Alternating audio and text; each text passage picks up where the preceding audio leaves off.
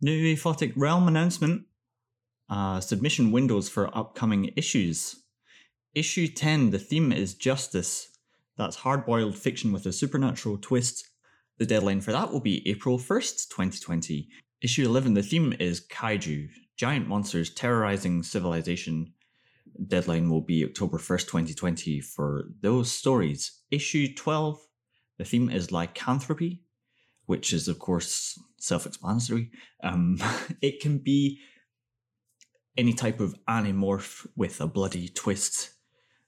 So I guess that's werewolves and Jesus, giant, I don't know. What do people turn into? Seals? I've just got a little seal on my desk, so I thought of that. I don't know. You'll have to be more imaginative than I just was. But the deadline for lycanthropy, January 1st, 2021. Good luck to everyone submitting. I wrote this thing. I hope you like it. Let's talk about it, yeah. Let's lose track. Losing the Plot Podcast. Losing the Plot Podcast. Losing the Plot Podcast. Talking to Leo.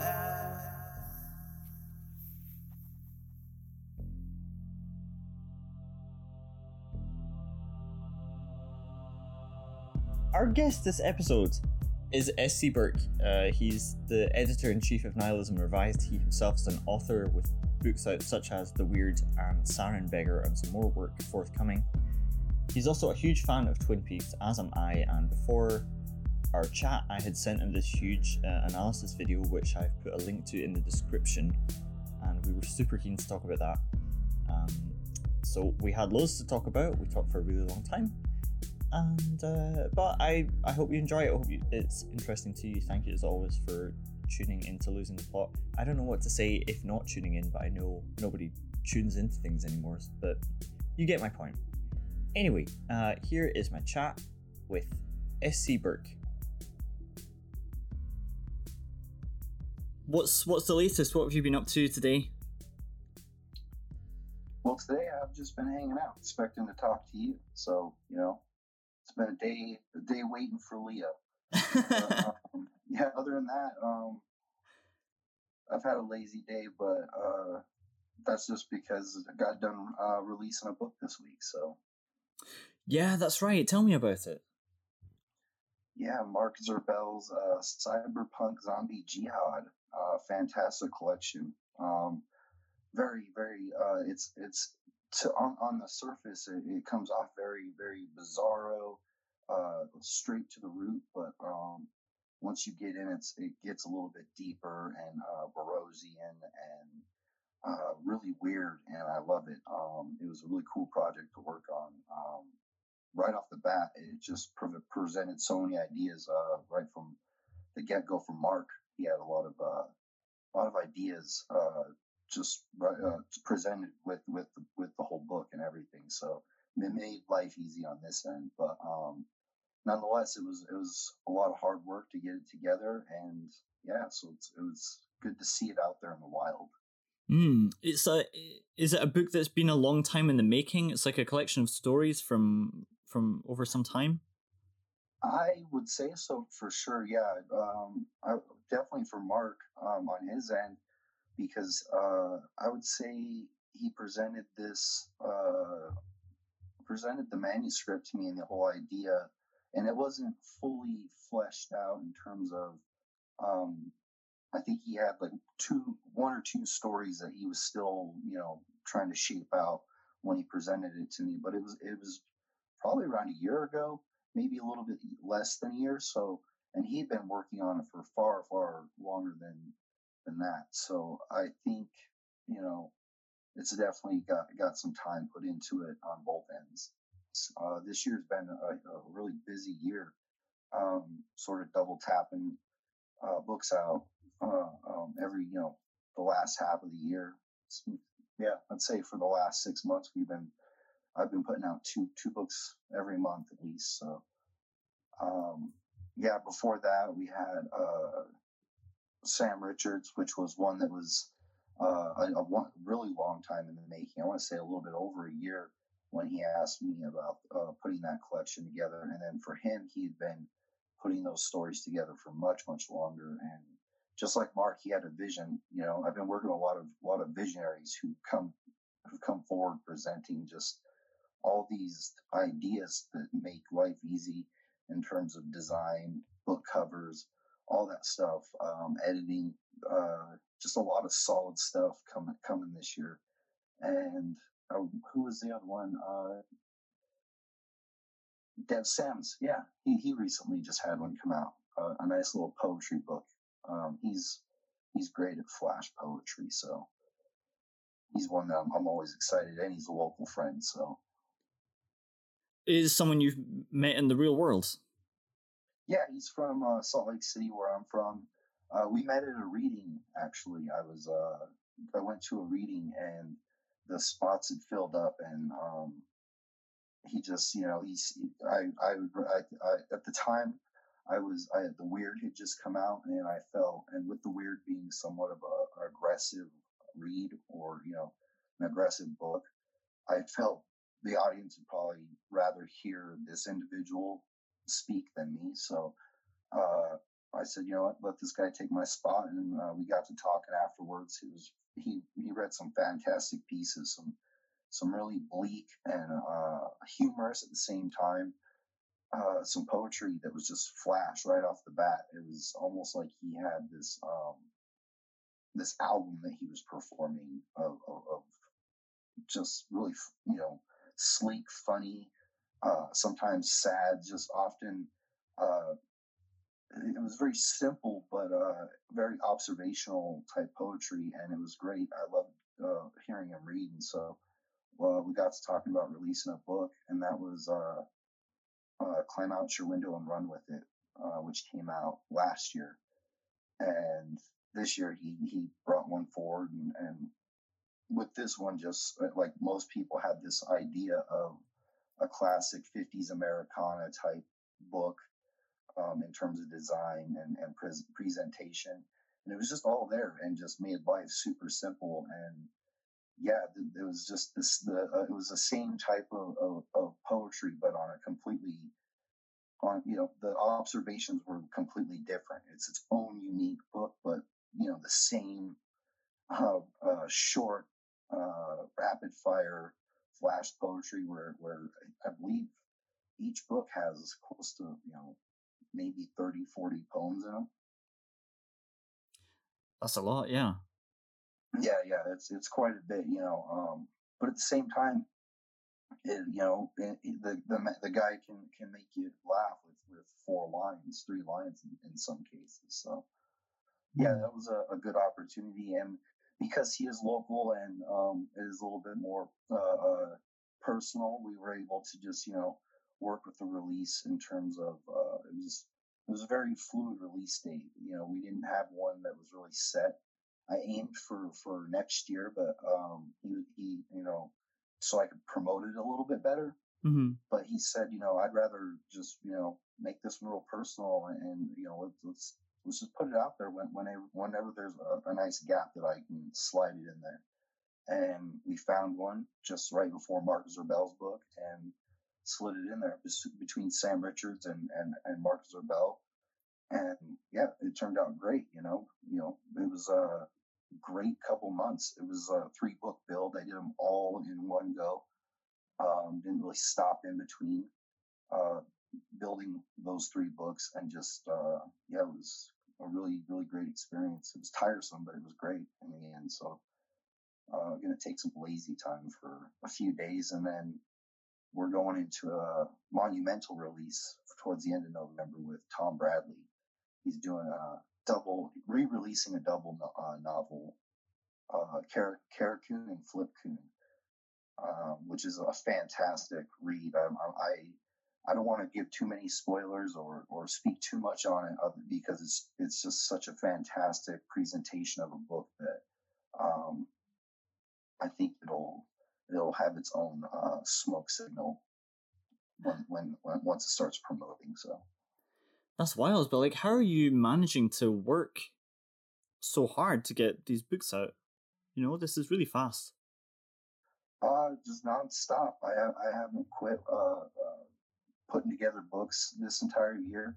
Well, I don't want to say this entire year. The first half, I took a break, uh, did some writing for myself, setting up a release for next year, and then towards the end of the year, I just got a lot of opportunities that rolled in. And after the experience of last year, we did quite a few releases last year. So after that experience, I felt like I was kind of like a well-oiled machine, ready to take on these book builds and do what's proper by these artists. And as well as I've sort of opened up to working with other people on cover designs or cover artwork, and where before I was really played everything really close to the chest. Sam Richards is a great example. I was falling off creatively myself. I was just not. I was having a hard time building designs creatively, and just struggling. And so we turned to another cover artist, Don Noble, and got exactly what was necessary for the book, and no holdbacks. And so having those opportunities to have other artists sort of pitch things and throw things in has been sort of helpful in especially those time consuming areas like design and stuff like that. Formatting a book is all about, it's become really easy in terms of just getting in tune with what the writer wants, talking to them, or filling out where their work's going, and just sort of following that rhythm and flow. And more often than not, it ends up being a successful book build right out the gate, and which has been fantastic. I haven't had too much issue with following it with a lot of the book builds this year. Nice. I imagine that this is drawing a lot more attention towards Nihilism Revised. Yeah, it's growing exponentially. Next year has had quite a few submissions, and I've already got a really cool lineup heading into next year. Obviously, I think I'm going to slow down from this year, so I can give everything room to breathe. It's all about the evolution of learning, just learning how to let things breathe. And at the end of this year, I am kind of personally tired and fatigued, and kind of just want to go back to focusing on my own writing and finishing out my own stuff, and as well as some other endeavors I have, collaborations and stuff like that. So there are things I do want to do. So next year's release schedule, I'm trying to think ahead this year and build it ahead, and sort of so I can give it room to breathe and have those slower pace moments. And yeah, because this year was a little bit bigger than last year, and yeah, when it's one person that kind of runs the whole show, it wears on you for sure. It's not to say that it's a bad experience building books like I have, but there's a point where it's like it's a learning experience, and you love learning, so you're just kind of following that path of education and figuring out how to do things better or more properly, how to better accommodate everything within putting books out. But so there's always that, and in that progression, I've learned that it's probably not the best to double tap out releases for the authors. It doesn't give me a lot of room to let them breathe. Whereas last year, I did that a couple times. There were a couple instances where there were 2 books a month, and then there were instances where there were just 1 book a month, and then there was also a few instances where there's no books in a month. So that gives things room to breathe. It gives me time to think and strategize how I want to go about things, as well as, like I said, things got personal projects. So if you give too much of yourself over, then what it starts to eat away at you in a way that's like, I'm not giving myself enough time. Mm-hmm. So you don't want it to become negative. So yeah, I definitely just want next year to be a better balance, I guess. Tweak little things here and there. Maybe not take on so many releases, but at the same time, let NR breed, or let NR live off of what has come. What these writers have brought to it, and better, I guess, serve them. Because there are so many fantastic releases that just on their own go out there and are being eaten up by readers that have a love for the writers that are writing these books and writing this material. So in that aspect, you can sit back and you can watch that happen, but that's not due diligence. You got to go out and you want to push these books a little bit harder. And in that regard, this year, I do wish that I could push the books harder that came from the year before, push them with the same energy, but also, push the books that I'm taking on this year. And that's where I'm learning that, okay, now I got to balance, the books that came the year before with the books that are coming out now, as well as how are the books in the future going to play out? How do you, as one person, make all that operate on the same plane, on an equal plane? Each artist goes out and they do their own promotion and all that stuff, but you also have to take accountability. Myself, not myself. I have to take accountability of how to best serve what I'm doing. Yeah, I mean, it's a total learning process. I think that what is attracting people to NR is obviously your passion and your vision behind it, and that's always been what's attractive about new ventures. And sometimes it's like you feel like you're learning when you do something new, and then suddenly you've created something that you want to go back to. You're like, oh, if only I could create the excitement and the of what it was like the year before. It has to be a learning process, right? Because you have to find your own model, you have to find your own rhythm, right. And you're creating something that's entirely new. I know it's like a publisher and that these are books, but they're an entirely new creative venture that's never been seen before, and that is something that has to be learned because it has its own rules, right? Right. Yeah. Absolutely. And especially when you're I feel like I exist, and Nihilism Revised exists amongst so many great independent publishers that are doing so many great things. So you want to live up to that. You want to be, you don't want to copy anybody. You want to be your own thing, but you also want to be the type of publisher that serves your writers well. You don't want to undercut anybody. You don't want to be lazy about it. So, like I said, and the point to the point that you made, everything's got to, go forward. Everything's got to educate yourself forward and how to, better manage things so that everybody sort of, is getting what they deserve, so that each one of those releases can be independent, individual, unique, and nothing becomes stagnated or boring. That's one thing that I've always been afraid of, is getting too stagnant or boring. That's why I love exploring genres when publishing. I don't ever want to sit on one thing. I'm always interested to see what's out there. Mm-hmm. And that's why, people have, when talking to certain artists, they're surprised that I do poetry as well as, other things. It's because I guess there's a certain, I don't want to say, it's just like a certain zeitgeist that feels like there has to be publishing houses for poetry pieces only, and somebody's looking for that. And I don't know, I just like the idea that a publishing platform can do anything they want to. And by and large, I do see that across all these great publishers that are independent and existing in the underground.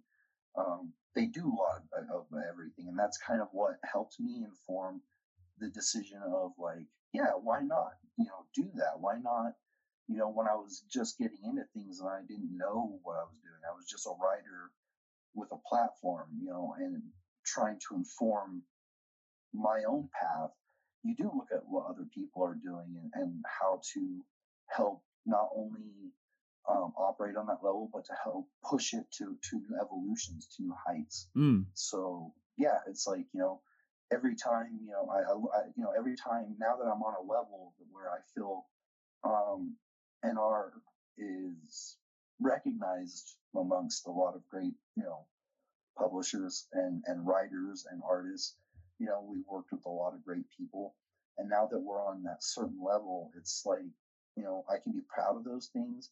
And then at the same time, when you see a publisher do something new and different, it excites you because, there's a constant evolution. And like you said, the learning process everyone's going through is at the same time, their own learning process, of course, but it's just blossoming into so many different exciting ventures for all sorts of writers to really latch on to and take the opportunity and run with it, because everyone's doing something different, everyone's pushing that ceiling, so why not participate in trying to throw it as high as you can as well? And that's how I feel. Like I want to push I want to push it to the stars.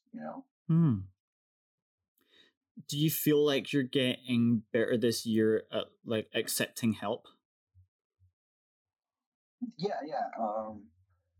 Especially when a book needs it. Like I said, there's been a lot of almost every book that every artist that stepped up has a very unique vision. Even if they turn it over to me for a design, or I have to turn to another artist for a design, or even if like with Ira Rat, he had his own book design, and this whole idea of wanting to do this old school pocketbook idea, which to me was great because that's where I started my own publishing ventures, my own writing ventures, was 8 Cancer in a pocketbook form. So and I had another similar experience with Donald Armfield and his story collection, Walking After Midnight, where just this idea I made, off the cuff on the side on the weekend. I made this pocketbook version of his release, and it ended up being really cool. And later down the line, Ira Rat, referred back to that pocketbook and said, I want to do something similar. And I have all, here's the artwork, and it's not very big to do it like a normal size book. It'd be a really slim chapbook type book. But I feel if we put it in a pocketbook, it could be a really nice collection, and be a really rad, old school punk rock, throw it in the back of your pocket, carry it around with you type book. And to me, it appealed right away, instantly. And then the artwork he brought forth was even more it was beautiful. So everything came together. And there was a little trouble with Amazon, where at one point in time they would let a pocketbook be built and put out through them under certain guidelines, but I guess that's changed. So we just, made a quick pivot, put it out through Lulu, and now it's sitting pretty, and it's a great, great book. It was awesome to go back and, apply new school methods to old school ideologies. What I also like about what's happening with Nihilism Revised is that you're growing a unique community. Oh, absolutely. Yeah, and every person that's a part of that community is connected to their own community and their own venture. And I've noticed everybody really is working in a web together. They're really interconnected to where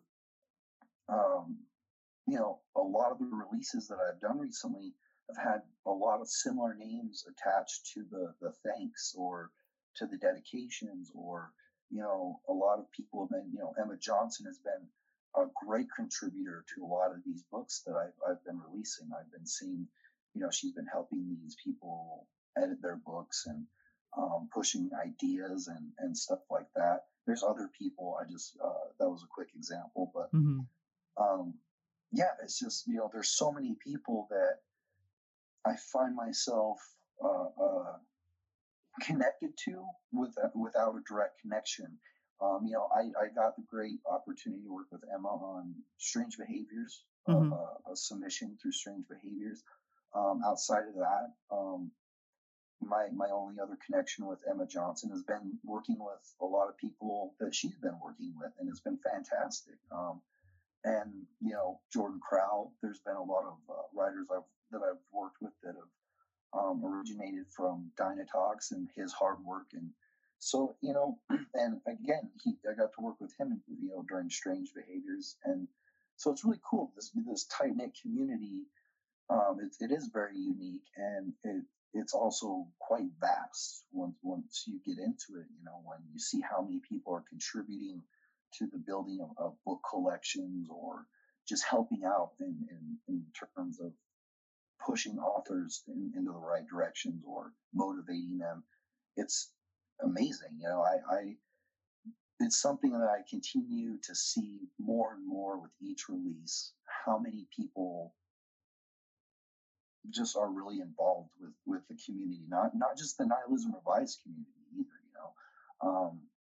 I just find myself fortunate that in 33 releases, I do have a lot of friends around me, a lot of unique artists that are doing fantastic things.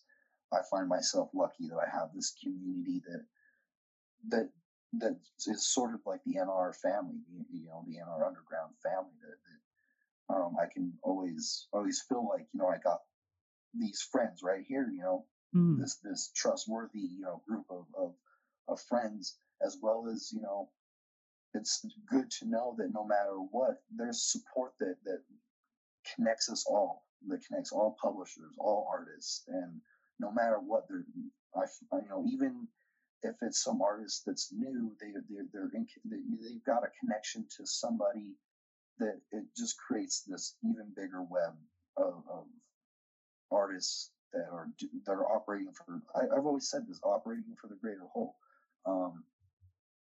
But it's just I find myself deeper and deeper into those areas.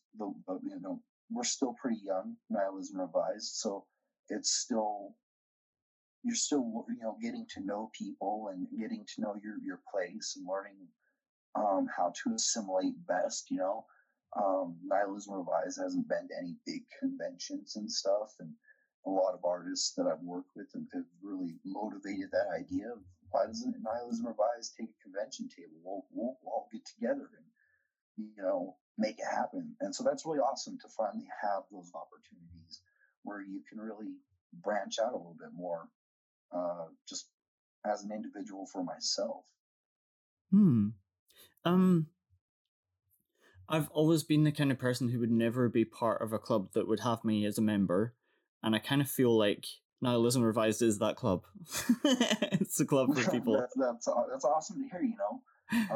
Because I feel the same way. Like I was always that kid who always wanted that cool club. I always wanted that club to. But I never was, and so it's awesome because that's how I kind of feel like that way too. Like I get to play around with cool kids. Mm-hmm. I've never felt like I've really gotten to play with the cool kids, and getting to mess around with all these cool artists. That's what I do feel like. I'm playing with the cool kids now. That's a lovely way to look at it. So I was just taking some notes while you were talking, and I just realized I've read a lot of Nihilism Revised books actually. Like Tapia's book.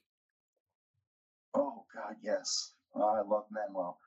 We've had a long relationship since the beginning of NR, the beginning of his ventures possibly. I don't know how deep they went into his past, but I do know we both kind of like moved out at the same time, publisher wise, and even putting out books. It was a great exchange. We started out just sending each other stuff. I sent him some pins and stickers. He took to a convention, and he sent me some Hindered Soul stuff with I think when I ordered Sugar Skulls, but yeah, it was just a great exchange of reading each other's books and supporting each other as a press. Just these small presses that were run single handedly, and so yeah, it started out a long time ago, and we'd always talked about working together and putting out a book, and yeah, he's just stepped forward. Unfortunately, Hindered Souls went under last year. I don't want to say went under as much as he let it go for his personal family and all that stuff. So I don't want to undercut it, but yeah. But right after that, he submitted this intense and amazing piece that was culturally relevant, socially informed, but at the same time had this story that was, to me, it felt like a man was taking on the gods, and so that's very much the subject matter of the book is Eden, and it's very sexualized, it's very perverse, but it has a great message, and he really he really puts a punctuation on that message in his author's note at the end of it, and so I don't want to spoil that for anybody who wants to read it, as well as I could never, without reading it, from paper, do justice by just trying to recite the words or his intention. I just feel should be read on your own. But that book is fantastic, and we did have a little bit of a hang up. I'm not sure what it was, but Amazon had some issues with the book. I don't know if it was the imagery we built into it mixed with the content of the book, but it was kept being rejected for violations of content. So we did have to change up some things last moment, put it off for a week, but I do feel the book came out better for it. But yeah, it's a fantastic looking book, beautiful design, group with fucking an amazing story. I couldn't have wished for a better outcome, really. And being able to work with Manuel finally was truly a dream come true. There's artists that you talk to as a publisher, you talk to about working with, and projects, and you just sort of talk along, but nothing's set in stone until you've really started building that book and you're close to putting it out. So once he submitted that manuscript, it felt like a situation like, oh man, this is sort of too good to be true. We're finally working together. And once we got that thing published, it was like, we did it, man. We've officially, we've officially worked together. It was fantastic. It was great. I couldn't have wished for a better, like I said, I couldn't have wished for a better outcome. I mean, he's also a really lovely guy. Like, I think, especially in a marketplace like this, everyone, you would like to think that you would be recognized for your greatness, but if you're also like just a lovely person to work with, then wow, you've beat out so much of the competition, and you've really increased your chances of getting something done. Yeah, he's a fantastic person. Just as an individual, he's so, like you said, he's a kind-hearted person, and he's really got just a great soul to him. And anytime I talk to him, he feels like family.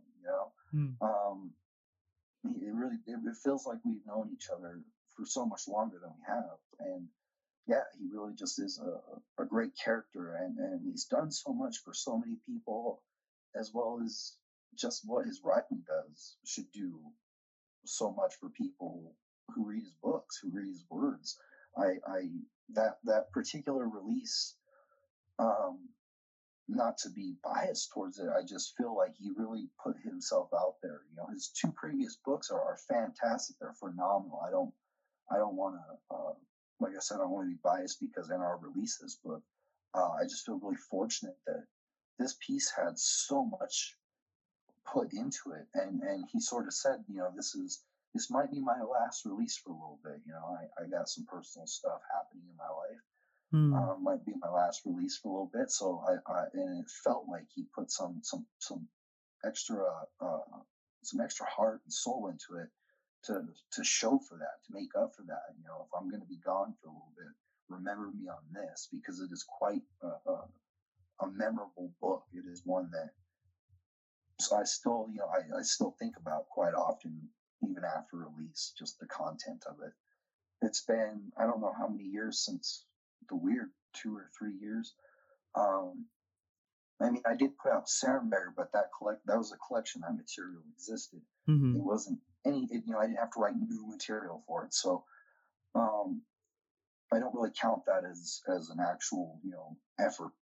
So it's, you know, I've been working hard on books, but it's at the same time been a few years, and it starts to really kind of pain the soul a little bit, to not release, or, you know, because writing is a release itself. So to not be able to have that, you know, and or to let it sort of put it on ice for a little bit. I couldn't imagine making that conscious decision to say, I'm going to hang it up for a minute, and take care of life, and come back when I'm ready, because I've just been a person that's struggling to sort of find the right story, to find the right book that really I connect to, find that release, so I can, you know, get that release. And so, as someone who's actively, you know, trying to fill in the gaps between the years, I couldn't imagine making the decision. So I don't know.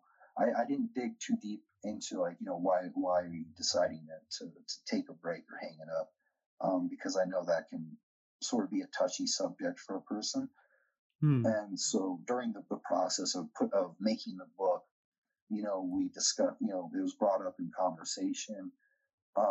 But I felt, you know, if we're making this book and you're getting ready to take a potential long-term hiatus, but nonetheless a hiatus, let's focus on the positivity of the creation and building of this book, and let's not focus on, you know, what's eating away, or what in your personal life is making you want to take a hiatus. You know, I didn't want to shroud any of it with any type of negativity. So at the time, I just left the subject, and didn't want to dig at it, you know, on a personal level. Like I said, I just wanted to sort of really connect on a creative level, and hope that this sort of release provokes that creative energy to sort of shorten that hiatus for whatever reason it may be.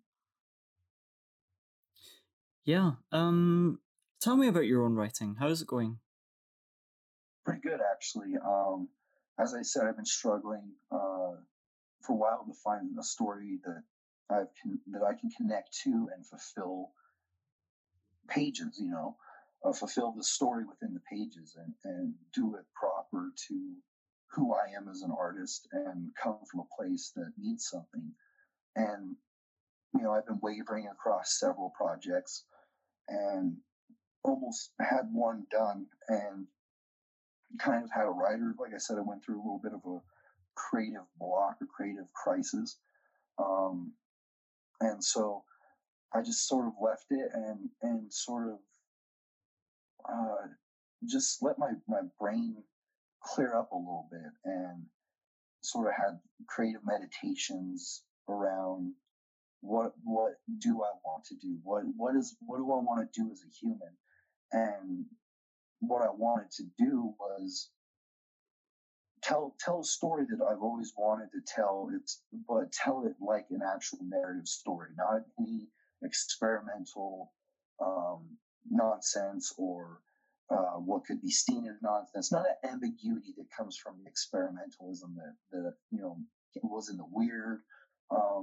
Not the stream of consciousness from Id Cancer, but an actual solid narrative. Not necessarily, I don't want to say linear, but just a solid narrative, a story, a full-bodied story. And I've been sitting on this idea of creating a character that is, I've written a lot of characters that may be seen as, dark characters, sort of anti-heroes maybe, but in the Weird, I painted the audience as they were the main character, and so I wanted to sort of tell a story of a character, these characters that were sort of white characters in a dark place, and a survivalist story, sort of set in a time or a place, almost like a western where it's very stripped down,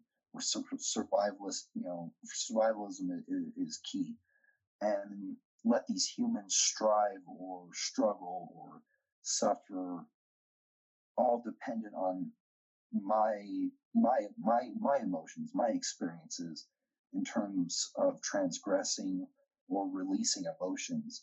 And so I sort of built this story around two characters that are struggling through this sort of dead land and trying to reach a place of rescue, of salvation in a dark world. And so, yeah, I've just been, playing around with that idea, and I latched onto a story real quick, and without really explaining anything outside of those sort of widened ideas I just gave out, I found a story that just hit, and everything came together from beginning to end. The whole plot element or rhythms, everything just came together right, almost in a singular vision. It just hit, and it just had to find the words and started assimilating the words, structuring the words, building sequences and scenes that really felt like they made an impact. So I'm almost done with it. Hopefully it'll be out early next year, if not mid next year. So yeah, there's personally, I feel like I finally hit a point where I got, that release again, where, like I said, the Weird was quite, it was hard to get over that or live up to it, or, mentally to me, I felt like I was living in the shadow of the Weird for the longest time.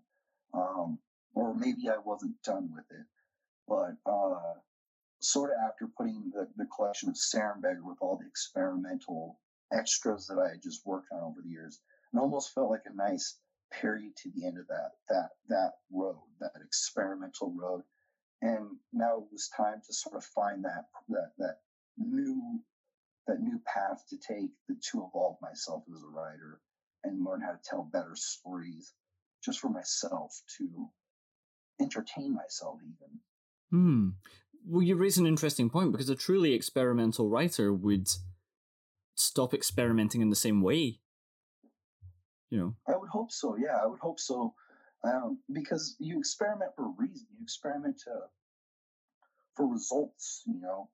Things that you try to find. What succeeds at what you're trying to do, and how can I apply it to storytelling? And so, yeah, once the experiment's complete, or once you've got some results that make you happy, why not go into applying them to your craft, or the true intent of what you want to do as a writer?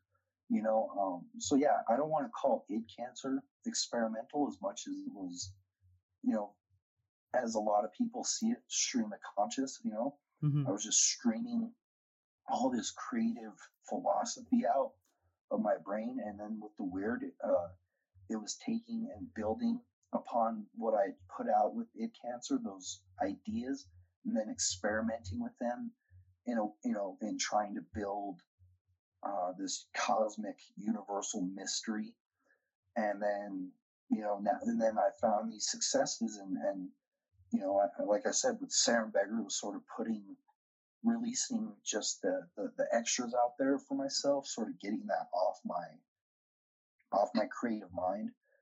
And once that was done, it was just like, I have all these tools now to where I want to tell a story. I know, there's, and talking to people, getting feedback from people about what works, what parts of, the books that they, certain whatever book they read. What did they like about it? Take that feedback and really try to make it a strength. You know, if I agree with it, that is, you know, if it's something I'm like, yeah, that's something I really like that was taken from my writing, and I would like to implement that more into my creative endeavors. Yeah, then absolutely. But yeah, now it's time to apply everything that's been learned. I'm going to apply it to an actual story. You know, apply it to what people have been telling me they want to see or read from me. You know what I mean? Because people, when you are experimenting, you do get that like, oh, I really like this. I wish you would just tell a story like that. You know, there'll be one fragment or one little piece, and people will really like it, and they'll want more of that. And so, there's elements where I'm like, yeah, I would like to do more of that. So that's where I just, you know, I took that time, you know, and sort of just meditated with the stars, meditated with the universe to see what I really wanted to symbiotically connect myself to. And it was just right there under my nose. It's just this story that I've been wanting to tell, like I said, for a long time. Now I have the tools to tell it in a way I think could be really effective, and really just healthy for me, as well as I think people will dig reading it. I think it's a story that when you step back, you say, okay, if I put this out for an audience, will readers enjoy this? Yeah, I think they will. You know, I think it's an experience that will turn away a lot of people, per usual to my type of writing. But at the same time, the people who do like my stuff and want to see more of certain things, yes, there's an actual story and a narrative, and it does play on, you know, a lot of things I like to play with. Sounds great. Sounds like you're still finding time for your own creativity then. Yeah, absolutely. And on the other hand, it's not a project that's gone too deep, but currently also working on trying to. I've always wanted to put out a graphic novel, write a graphic novel, put out a full story graphic novel. And fortunately, I've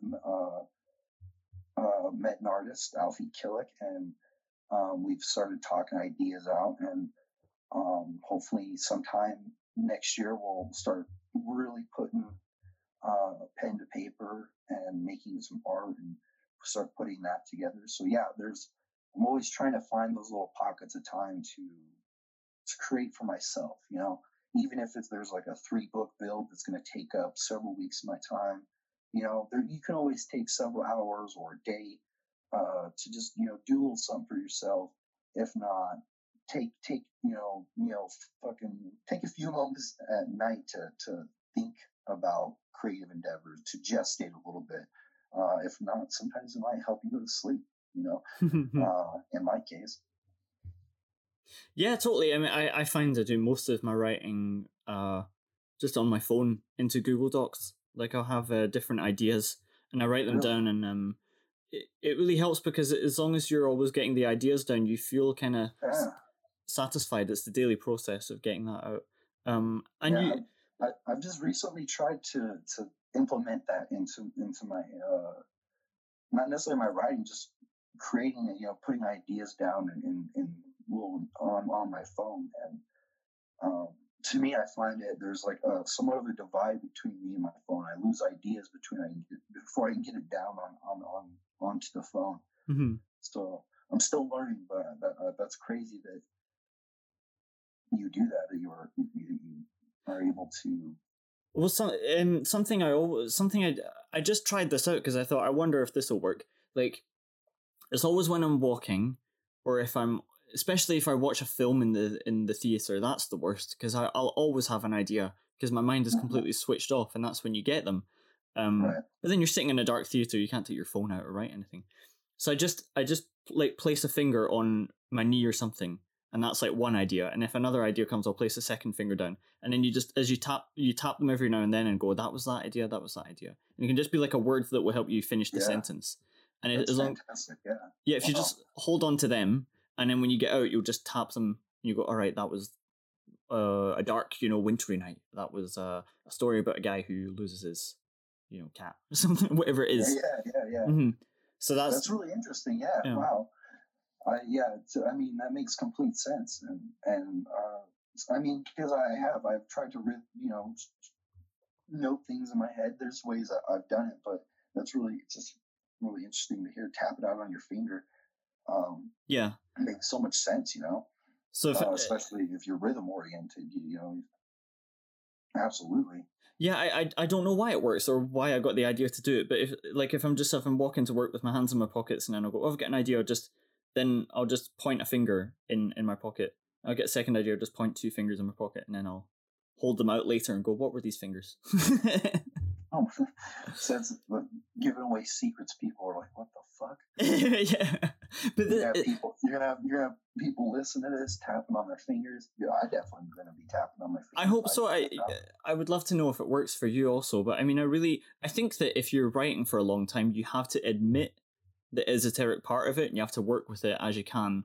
Like I was on the Dead Man's Tome podcast recently, and they were asking me how I came up with an idea for a submission call. And I said it was for Sam Richards' one, The New Flesh. Oh yes, beautiful book. Yeah, it's great. I can't wait to get my copies. So I read what they were looking for, and then I just said to my brain, like, I would like a story idea for this, please. And then I just walked away and just went around. And then a month later, I was just reading a book, and my brain said, "How about this?" I was like, "All right, okay, I'll write that down." But it's so simple. Yeah, I think. And when you explain it like that, I'm sure in your head it becomes complex at some point. But all you need is the starting off point. That initial stumbling upon, like, oh, that's it. Yeah. All you need is the initial idea, and then you just flesh it out from there. So. Yeah, definitely. Yeah, I've definitely had those moments where you have that core idea, or that idea to start it all, that is gonna, oh, right there, there's a path there, and you start digging away at it, and before you know it, you've got this beautiful structure that you've carved out, And like you say, the longer you leave it, like the better it gets, for sure. The longer it's in your head, even if you're not even necessarily doing anything with it. Like right. maybe you're working on a different story, as I'm often writing several short stories. And then you just kind of go, God, I'm really looking forward to finding out what happens when I start writing that one. Yeah. And that's it too. That's kind of how I have it as well. Is it starts out like these, starts out with 3 or 4 short stories that start to build and build and build. And you're like, well, that's not a short story anymore. And and then eventually one of them it latches, it just clicks into place, and it has that relationship with you where it's just like, oh, well, I'm here now. And you hold its hand and you walk with it as far as possible. And like I said, I was working on a book that I've been working on for a long time, and had it right up into the end where that hand holding sort of fell apart, we disconnected, and I don't know what happened, but I felt forcing that connection again was probably not the best, so that's why I went that's why I took that break and said, okay, what's next? What do I really want to do? Because I'm sick of this jumping back and forth after 2 years between several stories that have built themselves to near novels, if not novellas. You got this thing either way that's like begging to be finished, and then you do start to ponder what happens, what's down that road, what's at the end of that path, and it starts to eat away. Okay, you can think on each project and go, wow, okay. And like I said, then there was just one that was just there, it was like that dog in the window where you're looking at all the animals, you're looking at all the puppies, but there's that one that's just been staring at you the whole time. And saying, take me home. You see it, and you're like, oh man, you're the one. What the fuck am I doing? I've been staring at everything, and you've been here the whole time. And so I picked that dog up and I decided to take it home. And I really, like I said, I really think it's going to be something. I really think it's going to be something great. Oh, that's great. Yeah, it's that's the thing about writing out all the ideas is you're automatically screening to find a story that's going to be better than several other ideas that you've had before you've even started to write something, which I think is I don't think it's something I always did. I think I always when I started, I was always scared that it didn't seem like I ever had enough ideas. But maybe that was just something I was telling myself, because now I have enough. I could easily have no more ideas and still have enough to write forever. So, Right. I don't know where that comes I from. think there's also early on, it feels like there's not a lot of ideas early on. And, you know, like before I wrote my first book, I felt like I didn't have a lot of ideas, but I realized that I did. It's just I jammed all these ideas into one lump summed idea. Mm-hmm. That I realized, oh, I need to refine this thing.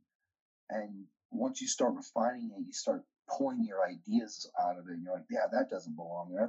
That's completely different. That's completely different. Mm. And then the more you write, the more ideas you find yourself having, to the point where, I mean, maybe one story could create like 5 novel ideas, you know, or 5 different short story ideas once you've refined out, you know, the things that don't belong, but they're still strong enough to have their own spirit and voice that you can go, yeah, I could do something with that. Yeah, I think my fear earlier, especially I think writing short stories because they're so kind of exposed, it was just I wanted it to be constant new ideas. Like if you're going to get to the next sentence, I'm going to give you something new. But then yeah, sometimes you just kind of, you're like, that idea needs its own paragraph to really expand fully, to let it live and, you know, fill out the complete thing that you're trying to put there. And also when you realize that, like, whatever is making you curious about these ideas laying down is what you're supposed to write. That's like a lovely, I don't think I always knew that either, is that like whatever path you're following, like sometimes I go, oh, I'm writing a lot here. Am I going off the course? It's like, no, this is what you're supposed to write. Yeah, that's yeah. I'm glad you bring that point up, because before I started really, you know, immersing myself into my writing, I would read books and I would wonder, you know, how does someone, or even when I was younger, you just read and you ponder, you see the overall plots and the overall story arcs and all that stuff, but you wonder how does this filler come about? There's interesting filler here, and where does it come from? And it does. It just comes from that curiosity, that you know, that exploration process of just writing. You're just writing these words, and they're just coming out. They're coming out to the point where you kind of sometimes have to go back and edit things out. You're like, oh wow, and then you start to, you know, understand that's how books operated. And to me, that was you know, I thought that was one of the coolest points in writing when you know, in the writing process. And I'm sure it'll happen many more times, because, you know, you never stop learning when you're creating. But one of those moments was, you know, early on when you go, oh yeah, that's that filler material that I always read in books and wondered, how did they come up with that? You know, they got to be so creative to just come up with that. And it's like, you're just in the throes of creation, and these things just come out, and you're left there to sometimes structure them to be a little bit better. But it's all, there's, like you said, you often ponder, am I going off the beaten path here? Where am I at? You know? But that's one of the best things, is when you've explored yourself to the point where you have to stop and sort of walk yourself back and go, okay, have I written myself off, you know, too far out there? Or, you know, you really have to, you know, okay, wow, what did I do here? You know? I mean, I've always thought that good stories are discoveries, right? They're not a collection of stuff that the writer already knew that they're just putting out to somebody else. And in order to discover, you have to do some digging, and then you're like, all right. So at the moment, I've got a story. This is really typical for me. I'm rewriting a story that didn't manage to get published, and it's now, I think, 4 times the length it was. Like, it was 2,000 words. I've expanded it up to 8,000. It'll probably land about half that, but I'm just like letting characters talk to one another and see what is interesting about the relationship. Like, I understand them really well, and I understand what's really interesting about the particular dilemma I've put them in. what I don't know is what part of that is the story, and I don't know, like, how, I don't know, like, the beginning, middle, and end of that. I've just got, like, a whole mess of ideas. But that's great. There's like a piece of where you're just constantly exploring and digging, and it's like the more time you get with it, and the more you know these characters, the more time you have to let them just do their thing, almost like an experiential piece, you know. Yeah, less of a plot laid out story, but just like you're there to experience what this ride is, you know. This one is like it's like emails back and forth between two characters who haven't talked in a long time, and they have like a whole lifetime to discuss, of course, and like I have to discover what they think about like the people they have in common in life, and like what they think about one another, and that can just go on endlessly. Like those links between characters can go on forever. Yeah, and sure. And then there's the problem of like creating like a back and forth epistolary narrative through emails, which I don't think I've ever done that before, and that's fine. I think that you know, classes exist for stuff like that, like how to write an epistolary story and whatever. But whatever, you're not writing this one. You can't help me with it. Nobody can. You know, I think exactly. It's like the funny thing is because I don't think I'll ever see myself in a position where I'm like asking for money to teach people things. So I thankfully never have to pretend that I think that's possible. Even if it's something, even if it's something like tips, like how to write a story and that kind of structure, even if it's something that seems so technical, I still just don't think it can be done. I think I read similar stories I could find in that structure, and I was like, let's see if my brain picked up anything from that. Okay, back to the story. That's it, you know? I don't know. That's what's incredible is like, you know, when you can't really define it, you created something entirely and wholly unique. And when you describe that, it sounds like it sounds fascinating, and it sounds like it really could go on for a long time. But it's just that off the cuff explanation or pitch or whatever you want to call it. It's very right there when you said it. I was like, oh man, that's a really cool idea. Like that is a really cool idea to just set up a format that lets characters really just explore, you know, through dialogue. Really, like you said, and it could go on for forever. And you know, I really think there's something really cool there that really offers a unique take, or at least a unique read to others, you know, to really, you know, I guess just participate in that, you know, because like you said, it's not something that like like you can just say it's not a classic story of this or carries these plot elements.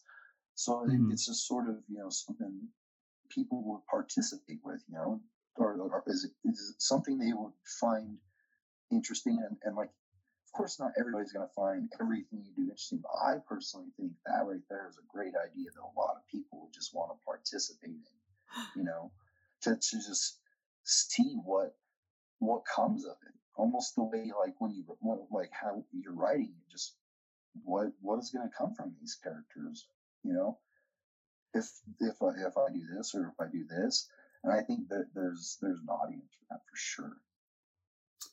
Wow, you're so encouraging.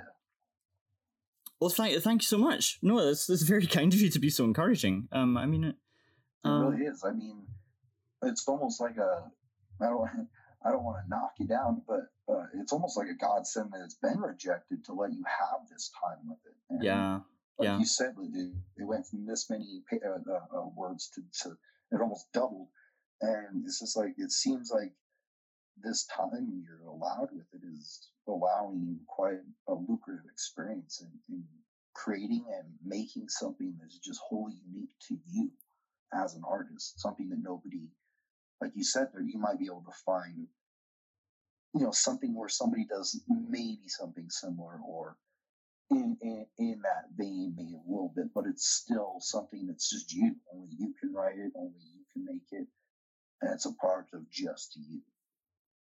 Yeah. Because I know roughly who these characters are. I know who they are in my life, and I know why I'm having this kind of dialogue with them. And that's what's so rewarding about it for me. But of course, if I want this to translate to other people, later on, I'll need to kind of find what was the part that was the story and what was just the personal part I was putting in there to understand what it is I'm trying to get out of the process of writing this. I think as I go on writing, I'm happier and happier to, as it sounds like you are as well, happier to accommodate readers and to really like help them out and give them something that they can relate to, rather than going like, look at all this clever stuff I know, or look at this interesting experience I had. It's more like, do you ever feel like this, or do you want to talk about this? You know, Right. It's more like trying to relate to people, and I think it's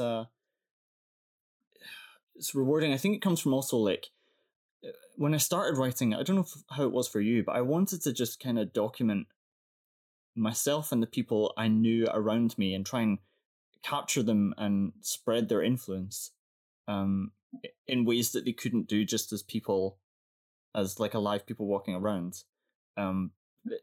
It's not possible to do. Right. And it also doesn't seem to be the point. Yeah, I mean, it's similar a little bit. Yeah, when I started, it was about just documenting the people around me and myself and the things that I found discomforting, obscure, interesting, strange. Just sort of exploring those ideas or situations, not ideas, but exploring those situations with words, just sort of like you said, just documenting it in a way that only you could do it. Mm-hmm. And to me, it was about that, doing it in my own way. And eventually I started to find the creative style, the prose element, where I started to add those things in there. But ultimately, my old stuff, it's just very observational in terms of things that were inherently just unique to me and my perception on life and the people around me as well. Like you said, wanting to sort of spread some of the things they do, document them and inform upon them, and I guess immortalize them in some aspects. There was elements of that, where something, some person I affected me, and I wanted to sort of do, I wanted to immortalize those words, that moment. I wanted to document it and keep it going. So yeah, in the beginning, it was I would say similar. Mm-hmm. I mean, at least in terms of the way, like you explained, just sort of documenting the people around you, your friends, the people around you, and what they're doing, and trying to spread that, Mm-hmm. I think it never, it partly never stops being that, and the people around us never stop being the most important, the most lucid people we ever understand, the people who are the most influential on us, more so than art in any form, I think. Or maybe just differently influential. Yeah. I know when I wrote The Weird, it was the opposite for sure. It was exploring people I didn't know and things that I didn't understand about maybe the people I do know too, like the people I know, but just elements of humanity they're questionable. They're very, very prevalent within it is the violence among people societally. Mm-hmm. As just every day grows ahead, it just seems there's a hostility in the zeitgeist of everything, of just in the air of the world, and we're all human beings. We all connect. We're all part of the same species. At the end of the day, when you sit down with a person, mm-hmm. you can probably have a conversation with just about anybody, but then at the same time, any one of these people are capable of committing atrocities, committing sorrowful acts, or at the same time going through things that are harmful or hurtful in their own life. Something maybe depression, suicide, stuff like that. Just all these weird things that these weird black holes of life, these voids of life where it just sucks the humanity out of people. And so there became a point where I needed to explore the bigger picture of the people that I knew, going into just exploring, strangers, societally, just looking at the bigger picture and implicating everyone in what they're doing or what they're not doing.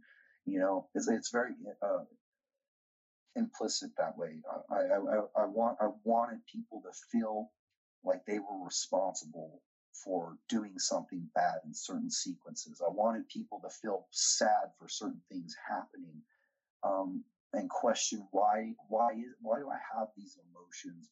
Why is this? And it's not told through any sort of main character. I wanted that main character to shift focus onto the reader and lead them through these series of the universal mystery that is the human crime, the human crime element. Why are we doing these things to each other? So at one point in time, it did sort of backfire on me, this sort of idea of wanting to explore the people that positively affected me and really, make those things prevalent. Like in Id Cancer, I wanted to set forth this philosophy for creative freedom, complete and unbound.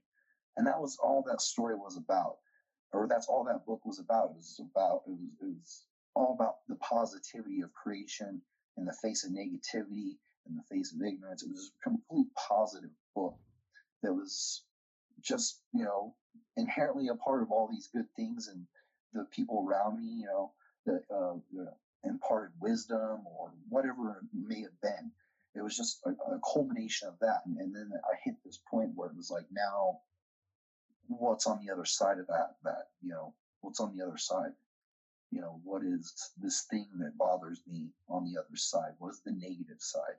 I guess a good example is that the Twin Peaks documentary you showed me, where David Lynch is about exploring the light and the dark. Everything is about the light and the dark, and how to find that way for the light to be shown properly. You have to have elements of dark and all that stuff. So that I feel like that was, for anybody that's listening, if they haven't seen that doc, it might not make sense, but no, I'll link to it because it was next up for us to discuss. So go for it. Yeah. Tell me your thoughts. 4 hours of an explanation of Twin Peaks that I completely never even thought of. I mean, do we just go full on? Is it all right to just talk go for it? This? Yeah, absolutely. Yeah, for sure. Yeah, because I mean, it really does. What I love most about it is it dissects, and it's really cool because I really look up to David Lynch as a creator. I would have to say probably more than anybody else for his experimental style and the way he's able to coagulate everything into something that is a piece of art and a story that could be digested by most. You know what I mean? Mm-hmm. Even if they're just taking it in as a mystery. But this video, I love how it dug into just like how well thought out Twin Peaks was, from certain noises, electric noises, everything that indicates this light and dark, the shift between light and dark and the balance between light and dark, and though even down to the point of how light and dark is projected onto television screens and movie screens and all this stuff. And yeah, the explanation eventually breaks Twin Peaks down into basically implicating the audience for doing what they've done after something has been resolved.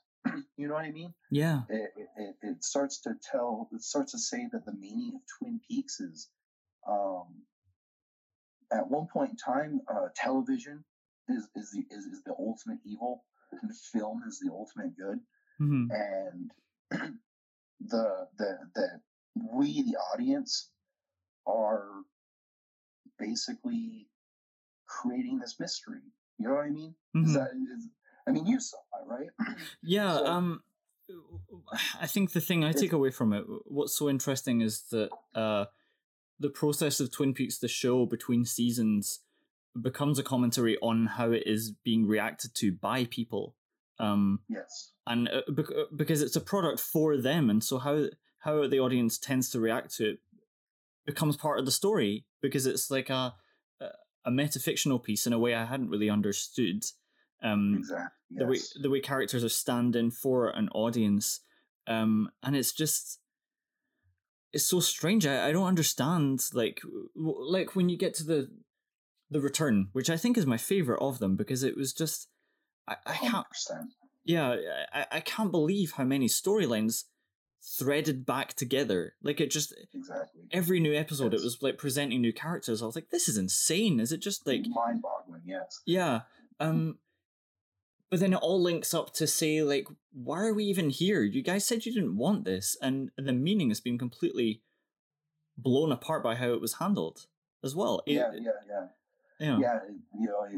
Exactly. It's what do they say? It's like Mr. C is there. He knows he's there, and about to be caught in the Black Lodge in the beginning, which is why he creates a new mystery for the audience for the season.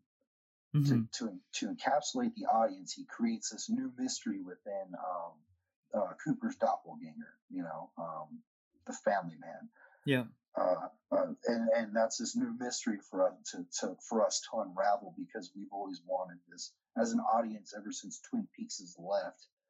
We've wanted this sort of mystery, and so he's going to give us a mystery while also deconstructing, like you said, very metaphysically deconstructing what it is that we ultimately keep begging for, but also don't want. That resolution. Mm-hmm. They keep alluding that we want resolution, but at the same time don't want resolution, and which I thought was great, because especially with the way it ended, it really doesn't need any more.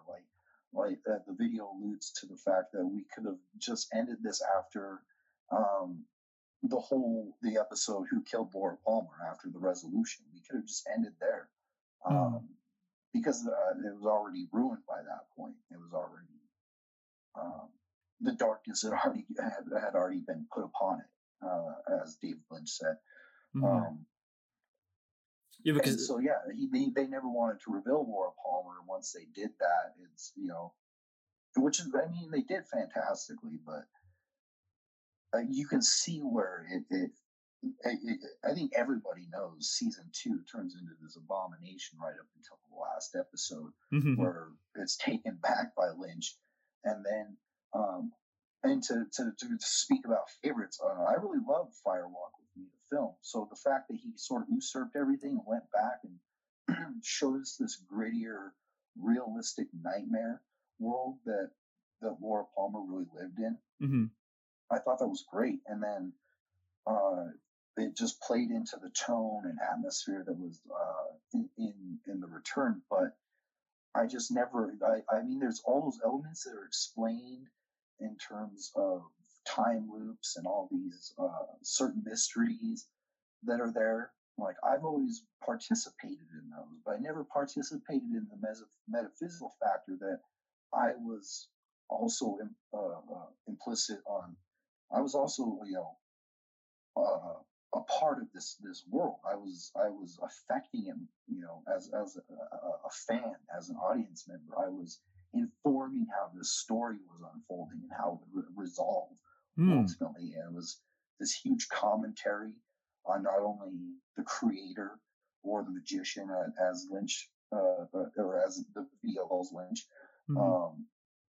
It just, it breaks down everything from his involvement to studio involvement to film studio involvement to our involvement and why there is a return. You know, that whole return is basically just implicating us as the dark energy. You know. Yeah, it's almost like it's created this amazing show that we're not worthy of. It's like, Yeah. Oh, absolutely. I don't even know how we're worthy of David Lynch as a creator. Just I don't even, especially when they dig into the mechanics of, like, you know, and then the guy, the narrator says he knows. This man knows when they're talking about alternate currents, and you know, and then they would refer back to the unmade Lynch film, Ronnie Rocket, and how he's, you know, this guy who works with alternating. He works in a realm of alternating. So it's like he knows what he's doing. He knows very well what he's doing. Almost so much so that it's just crazy to think that it comes from a place of experimentalism, because the way he talks about it is as if he has no clue. He just follows these ideas, but the man is so well versed in tying his ideas to the story, and creating this thing, create all of his films. They're forms of experimentalism that are just there for you to digest. He creates a coherency with it. You know what I mean? That is almost unheard of. Like, you can explain it, but you can't. You know? Yeah, it's well, it's proof that experimentalism doesn't mean meaningless at all. It means almost a high. Yeah. It's like a type of resonance that it's like resonating with your subconscious. It's making you feel things you don't understand, possibly created by somebody who doesn't understand what they've made, but that you can't deny that it's happening. I mean, most people do, because it's very difficult to understand that that's what's happening. But I find it really impossible to believe that all the ways that it ties up in season 3, from a show filled with symbols from 25 years ago, it's just insane, the web, the way it all ties up. And also those there was that, I think it was like a DVD extra or something. It was like the log lady giving a bunch of clues to the audience. Yes. And they tie in and explain what those clues are. But if I was just to watch her talking, I'd be like, God, this is nonsense. This doesn't mean anything. Yeah. But it ties it in so well, to the point where, like, oh my God, that's everything means something. And when you go back to, like, talking about in our early day writing, trying to make every sentence or every word something new, something profound, something means something. That's kind of like David Lynch does that. Like, every word and everything uttered in Twin Peaks has a meaning. Yeah. There isn't a book or anything out there that doesn't have a meaning, you know. And as they say, even the books that Robert Frost wrote, with their contradictions, were intended, because, like he said, if you go back and look through files and study newspapers, you get contradictions in history. So it's meant to be there to create the mystery even more. But there was a great metaphor for everything, which was the beginning of the season, or beginning of the return season, and there's the box, the empty box, which is, and there's just a person sitting there who's watching the box, and they talk about how that's basically Lynch explained, that's us, you know, that's the audience right there. Yeah. And then there's this box that's empty, this empty box. We're all watching, waiting for something to happen, you know. And that's basically his explanation of our relationship with television and even Twin Peaks. You know, we're sitting here waiting, watching nothing, just waiting for the return, you know. And that's what they say, you know, Mr. C creates Dougie, so you have this mystery, but ultimately you don't get the return until the very, very end. And that's like, if you get the return at all. It's like a fake return. It's yeah. It's the happy end. It's a perfectly played out version of the happy ending that you want, while at the same time obviously telling you that this isn't happening. It's Exactly. it's so interesting. What I thought was the most interesting thing about the video was there seems to be like a fundamental misunderstanding of what Lynch has been doing the whole time, because people have always said that he's like finding the darkness lurking beneath suburbia and revealing it, and it's like, well, that's part of it, but as that video goes on to show, it does it in a meaningful way to make people appreciate to be like have gratitude towards their lives, and that part of the message is missing. Exactly. Because and I have to admit, like I was a little caught up, like I wasn't a prominent thing within my philosophy, or not philosophy, my ideas around Twin Peaks, but it was there. You know, definitely, like it was in my mind. So when they like cleared that up, I was like, wow, like I didn't think of that. You know, I never took it from that perspective. Because he hasn't been, I don't know, mocking these saccharine images of America. He's been loving them the whole time. Yeah. I think just like a wholesome American Boy Scout. Just lavishing for them. Yeah, just like I don't know, sincerely loving that type of life. I think it is quite clear in Twin Peaks: The Return. I'm thinking about like the end credits where they just let you sit in the diner for a while and life is just going on in the diner, and he's saying like, this is lovely, this is a lovely place, and what's happening here is really cool. Exactly. Exactly. Yes. Couldn't have stated it better. That's exactly. And I too, after I mean, like I've always appreciated that. Like it gives. To me, it was almost like it gave me a moment to breathe. Yeah. To take it all in. You know, like, all right, that was okay. You know, that was something. Let's think. You know, take it in. But once you watch that and you see all the meaning behind everything, and all this, it really does give you more appreciation for that scene, because it really is. You're just, this is cool. This is awesome. You know, this is all right. And that's I guess they bring up playing it, how Lynch plays the mundane against the madness, the dreamy, and all of that. Like that's always, you know, sort of what makes his stuff work. Yeah. And that's, you know, I enjoy that. You know, it's like return to the mundane, and they really show you like you need to appreciate this stuff. But I think it's what's interesting is I've always associated postmodernism with like, I don't know, tearing apart what looks like meaningless lives, you know, like these people who are living like very simple, basic lives don't understand that life is inherently meaningless and what they're doing is a crock of shit, you know? I've always thought that was the point of postmodernism, but it isn't the point of Lynch's in a really life-affirming way. But another thing about The Return especially I noticed is just how it succeeds on like every level. It's the way all these story arcs tie up, but also thinking about in that diner, there's the lovely final reunion between the two characters who kiss, I think. They get together, right? Ed and Norma, I think. I don't remember. Yeah, beautiful scene. Yeah, and like there's this beautiful like American, like happy pop song or something, and the camera goes up into the sky, and the sky turns to pitch black, and it comes back down to Mr. C, I think, and he's about to kill someone or something, and it's like just the, you know, those like emotional crests and everything are handled so well. Yeah, it's an amazing show.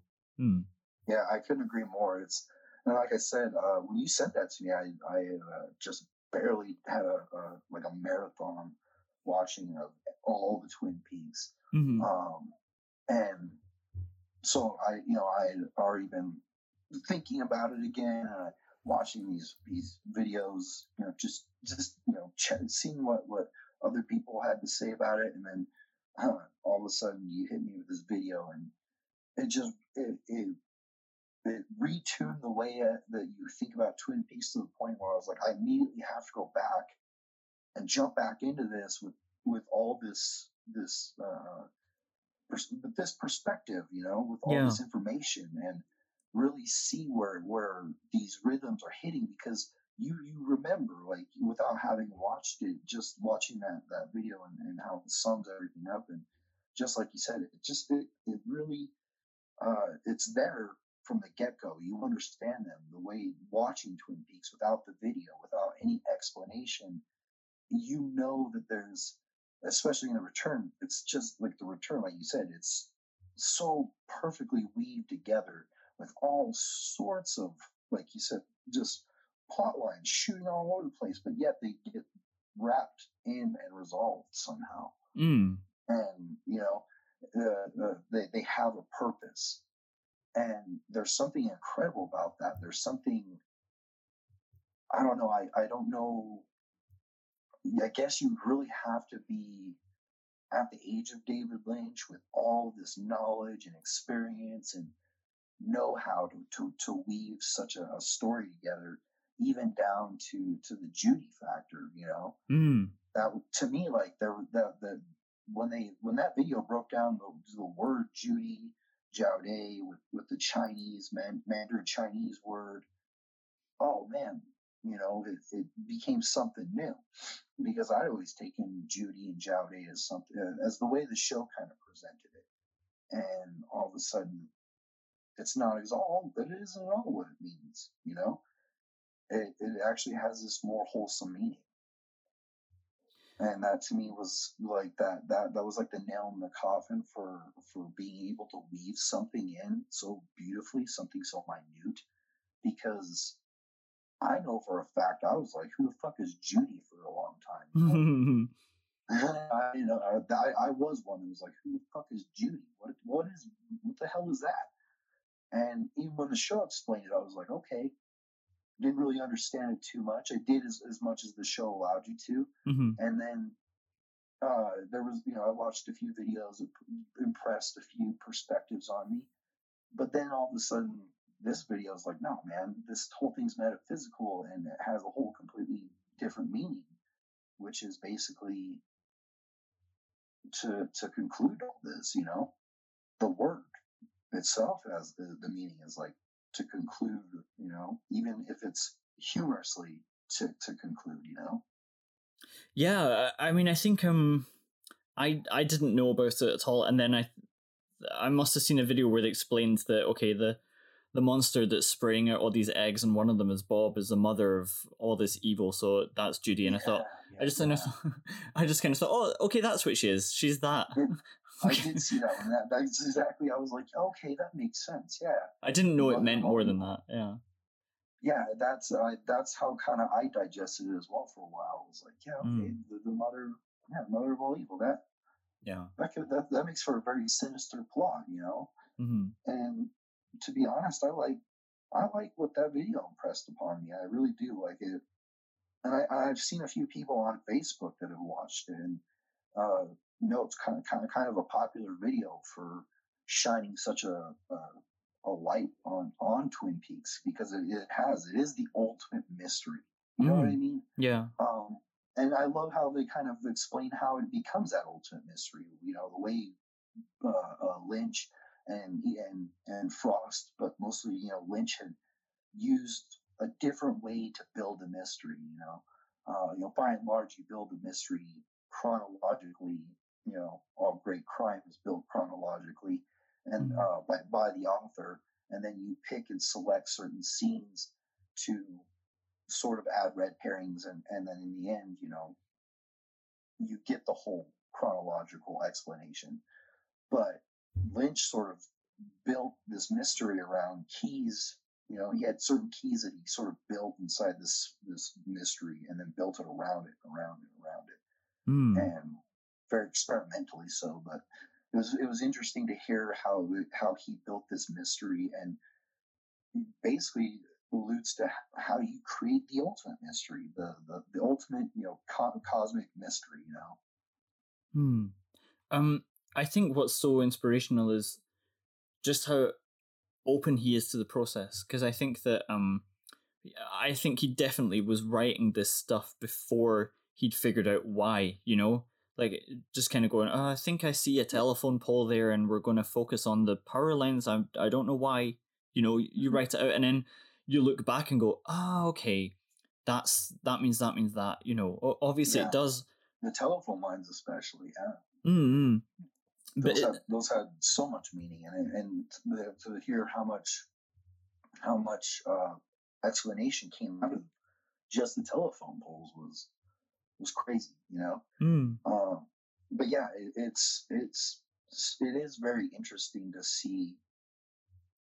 You know, like I agree. This you know, I believe this was concocted to be something completely different within the confines of just Frost himself. But then you add in Lynch, and who, like they say, would take on the latter writing half, would take his subject matter and sort of add his own elements to the point you couldn't tell who's doing what. But at the same time, they, like, you know, like that video says, it's Twin Peaks is very visual. It's all dependent on director decisions, and so the ultimate creator would be Lynch. And I do believe that this thing was created not only with different intentions, but also I don't think it was intended to be, you know, as deep as it was, and then all of a sudden things started to align. You know what I mean? Like he said, you know, I found myself. It was like after he quit being a part of Twin Peaks for season 2, and then returned and made the movie and explained that he was, you know, he had a hard time leaving Twin Peaks and what it meant to him, and how all these things sort of took on meaning for him. So I definitely think that it started to add all of this stuff to it, you know, as time went along.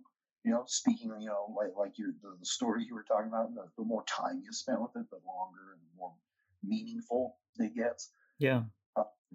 Even if you don't know where it's at, I think that's kind of what Twin Peaks was, until all of a sudden the return had all these things that he just knew right there. You're intimate, you know. I want to say this. How I'm going to say it, we're going to experiment. And, you know, just like from the video that they show where he's pissed off because he doesn't have enough time to make it dreamy, you know? Oh, yeah.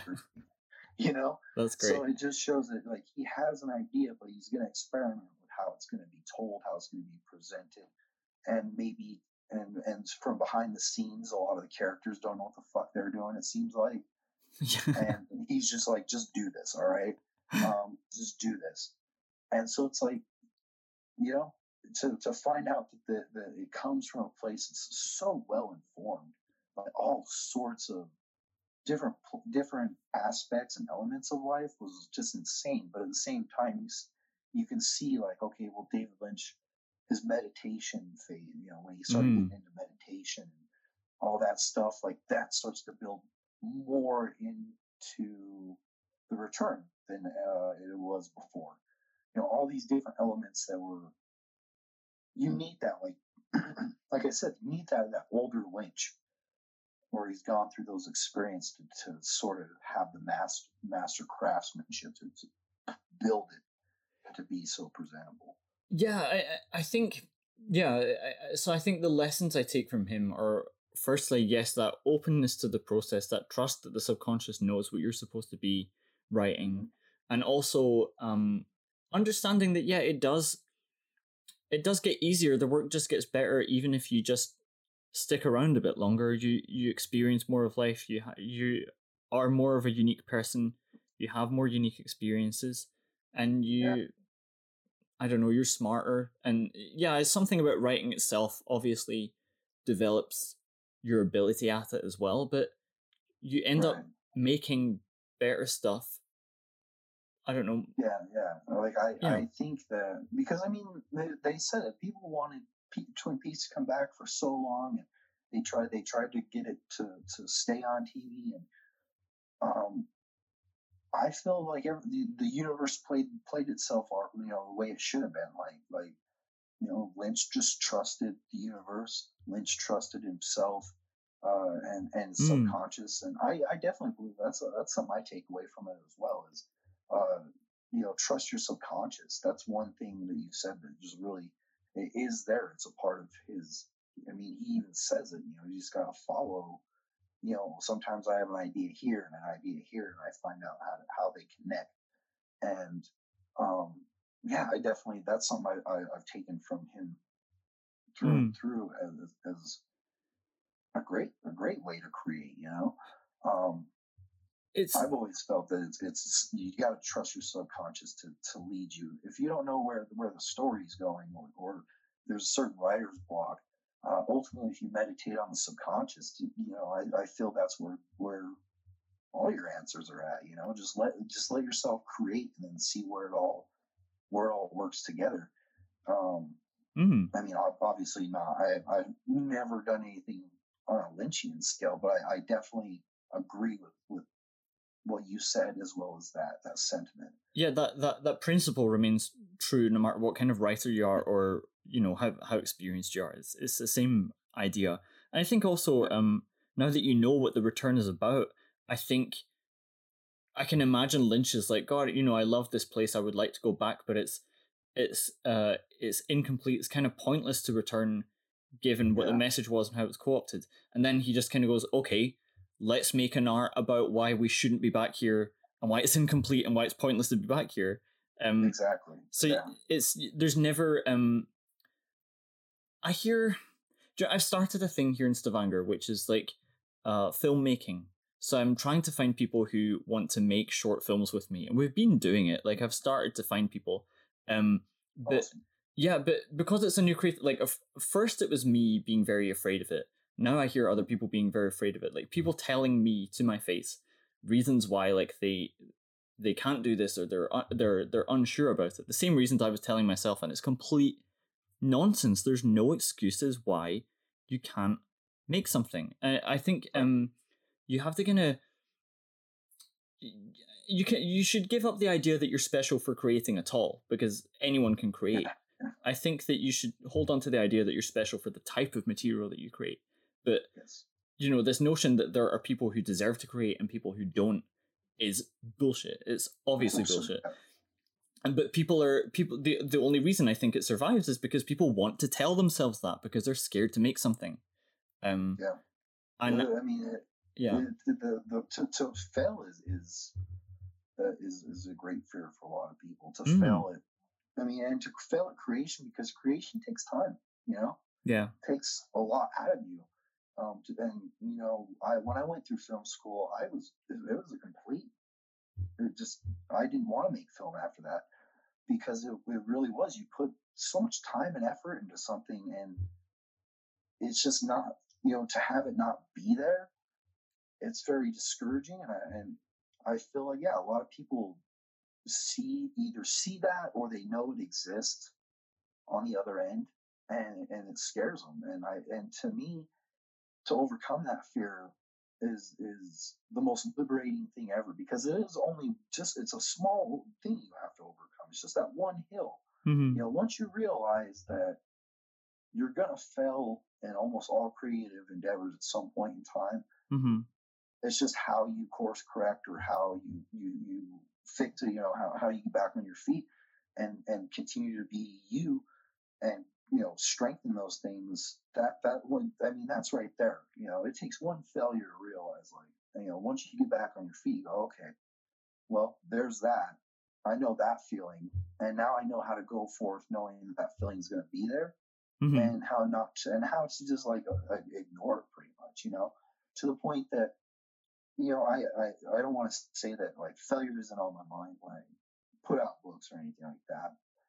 I think it's inherently there. It's just inherently there. Your fear of either failure or just anxiety towards failure or success, or just anxiety to see how things turn out for your creative endeavors.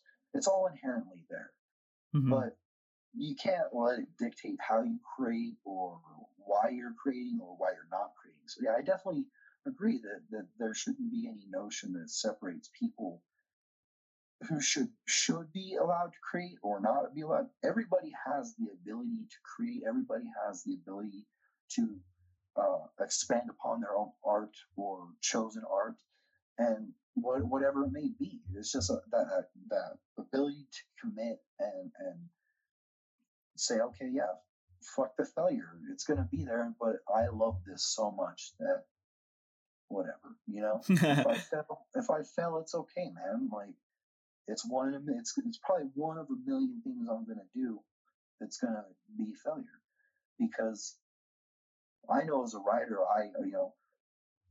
sometimes I'll just sit around and a sentence will pop in my brain, and it's like I gotta write a sentence down, and then that might start a whole nother idea, and then within 2 hours I've failed at something that started out with a good idea.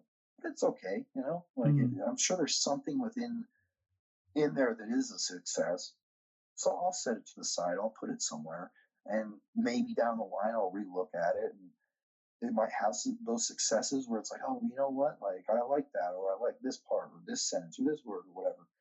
And you just learn to take the successes where they're at, and there is really no failure. It's just learning. You know, that the failure that's there is just a learning process. It's all it is. It's good to fail, as a matter of fact. You know, when you're creating things, it's good to learn where your weaknesses are at, where you break. You know. Yeah. I've always found my failures to be extremely, just educational experiences, no matter what it is. And I imagine I've failed quite a bit, you know, in building just 33 books. I'm sure I failed probably 100 times, whether a missed edit or something, you know, that I may or not be aware of. It's just there. It's inherently there. Well, the only people keeping track are exactly the kind of people that just should not concern you. You know, it's like exactly, yeah. Anybody keeping track of small failures? I mean, I don't want to say that, like, you know, not keeping track of a fucked up edit isn't a good thing. I don't want to put that out there, because those are fixable. But you know, when it comes to those failures, those big failures, yeah, it's just anybody who's there and willing to critique it. That's just what they're there to do. They have the time to sit there and critique it. I'll take those critiques where I feel they're fit, but by and large, I'm still going to keep doing what I'm going to do, because especially me, you know, where I'm coming from a place of experimentalism, it's failure can be very fun. Failure can be very lucrative to creating great work, you know. And some of my most, you know, idolized artists take failure and say, okay, well, fuck it, I'm going to do what I'm going to do, but I'm not going to fail in that way anymore, because that was an educational experience, you know.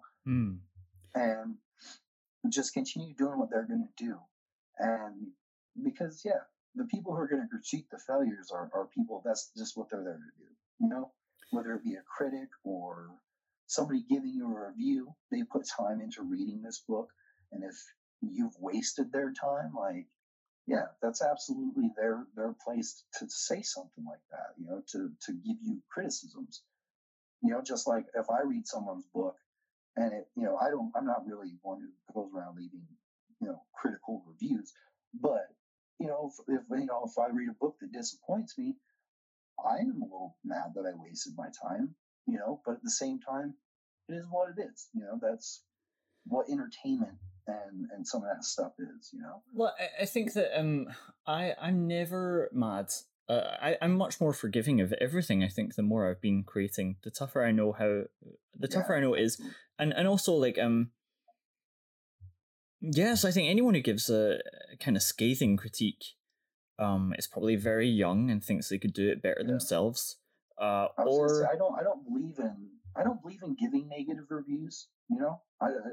I just don't, because if something doesn't, or negative criticisms even, because if something just really falls flat for me, that's me, you know, that's on me, that's whatever. And I try to find the positives, because like you said, as a creator, you do empathize with the creative process. You know what it's like.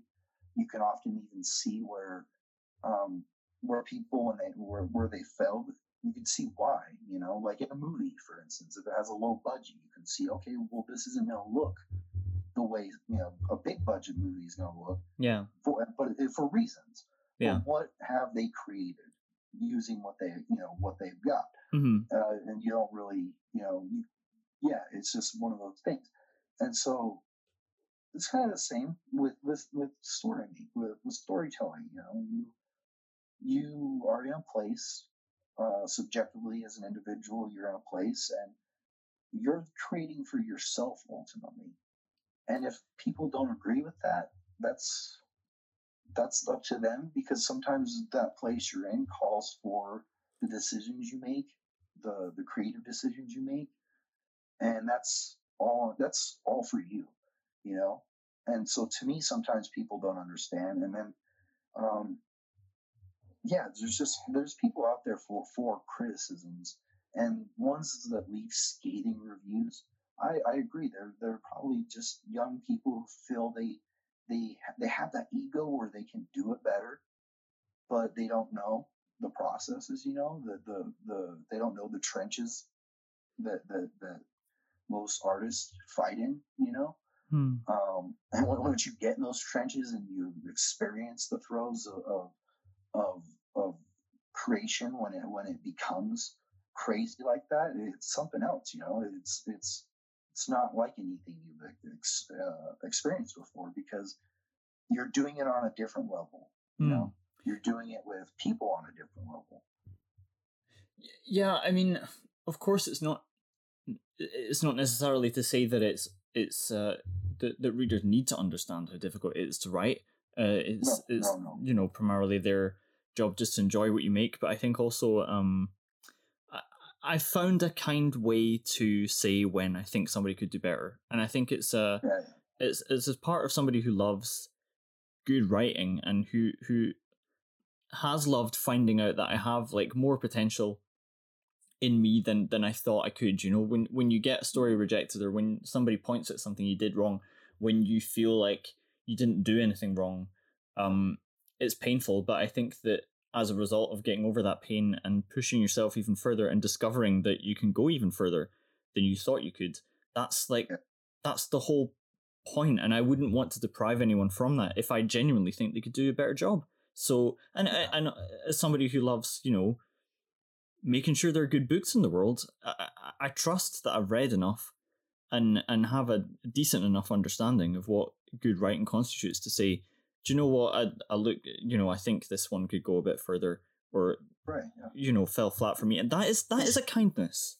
That's it. Yeah, constructive criticism's very important. It's very important, especially that etiquette, because as an artist, there's, like you said, you never want to beat someone down with your criticism, or make them feel like they shouldn't, like they're really messing up. There's always that way to be like, maybe this part right here I personally didn't like, and maybe this, like, you offer your opinion as respectfully as possible, because ultimately, I mean, as when I publish and I edit, like, there has been certain areas where I have to go to the writer and say, okay, well, I kind of think this might be a little bit better if we do it this way. I kind of didn't understand the sentence structure the way it's laid out. Maybe we should lay it out this way. But ultimately, it's up to the writer, because they're there to put their vision forth and what's important to them. So, in certain instances, I have received like, no, that's supposed to actually be like that. That's there for effect that I'm trying to create. And I'm okay, maybe I just didn't understand that, or I didn't pick it up, or after a brief conversation, I do then understand, and then I'm like, okay, now I understand.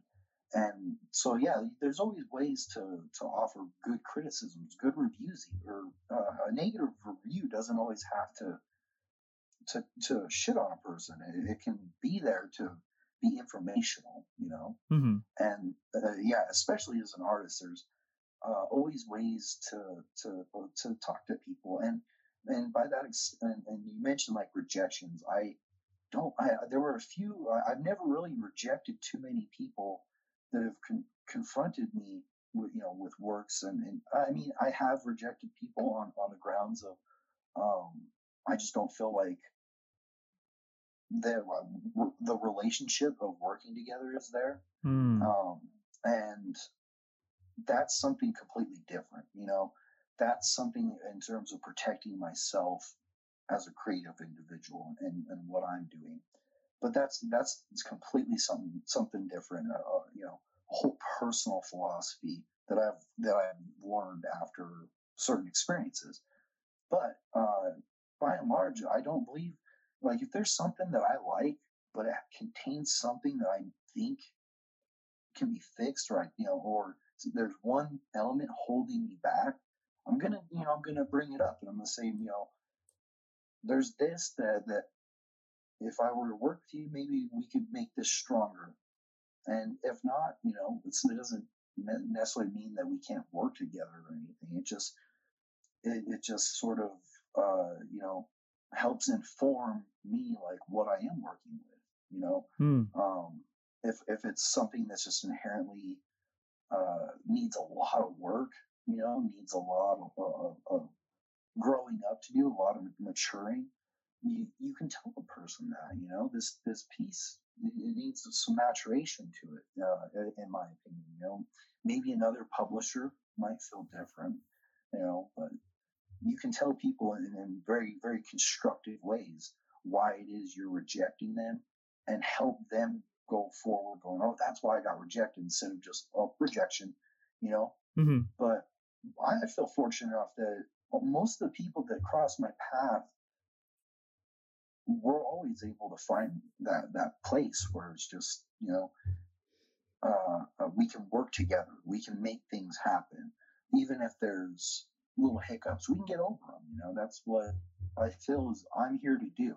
I'm not here to edit something to be different or to change a person's material, but I am here to sort of help, highlight where a book might be able to be better. But fortunately, I don't feel like I've done that too many times. Feel like, oh, okay, this whole part could be better. But, I do have a lot of people that are understanding towards the things I suggest. And I try to do it as professionally as possible, and not only professionally, but just as a human being, as a co-creator, an artist.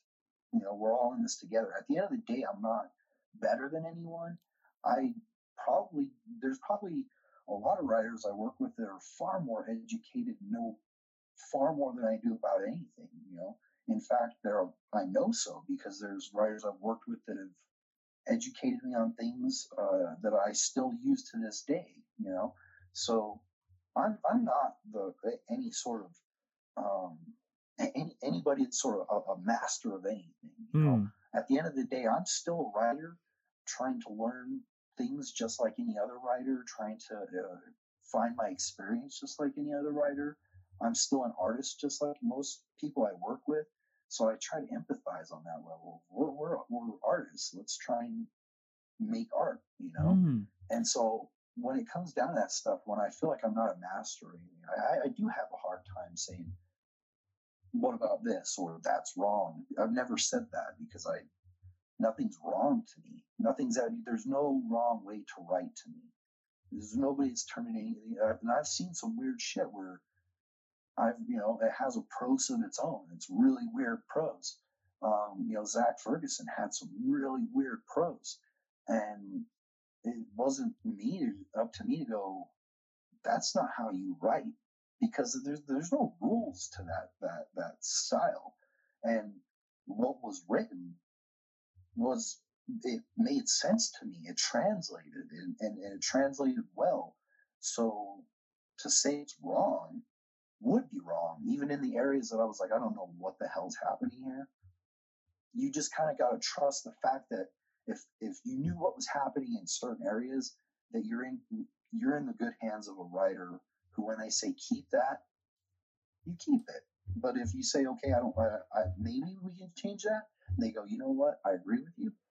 Yeah, definitely. And then you just kind of keep it open, because it's so, to take it down a negative road, or to be negative on a criticism, it's so unnecessary. Yeah, I absolutely agree, and I think that's a great note for us to end on, because it's been such a lovely chat. Yeah, I'm glad we got to do this again. It's been a while since I've been out able to talk. I've been inside my hole or, you know, doing some medical studies. But yeah, I'm glad we were able to get together and converse again. I hope we get to do it again. So that was S.C. Burke, author of The Weird and Siren Beggar and Id Cancer, editor-in-chief of Nihilism Revised. So much great work coming out from Nihilism Revised right now. I hope you'll check it out. As always, if you are a reader, a writer, an editor, and you want to come on the show, or you're just a listener and you want to say hi, you know, for whatever reason you might have to get in touch with me, you can always do so using losingtheplotpodcast@gmail.com, and I look forward to hearing from you. But that's all from me for now, so until next episode, bye bye.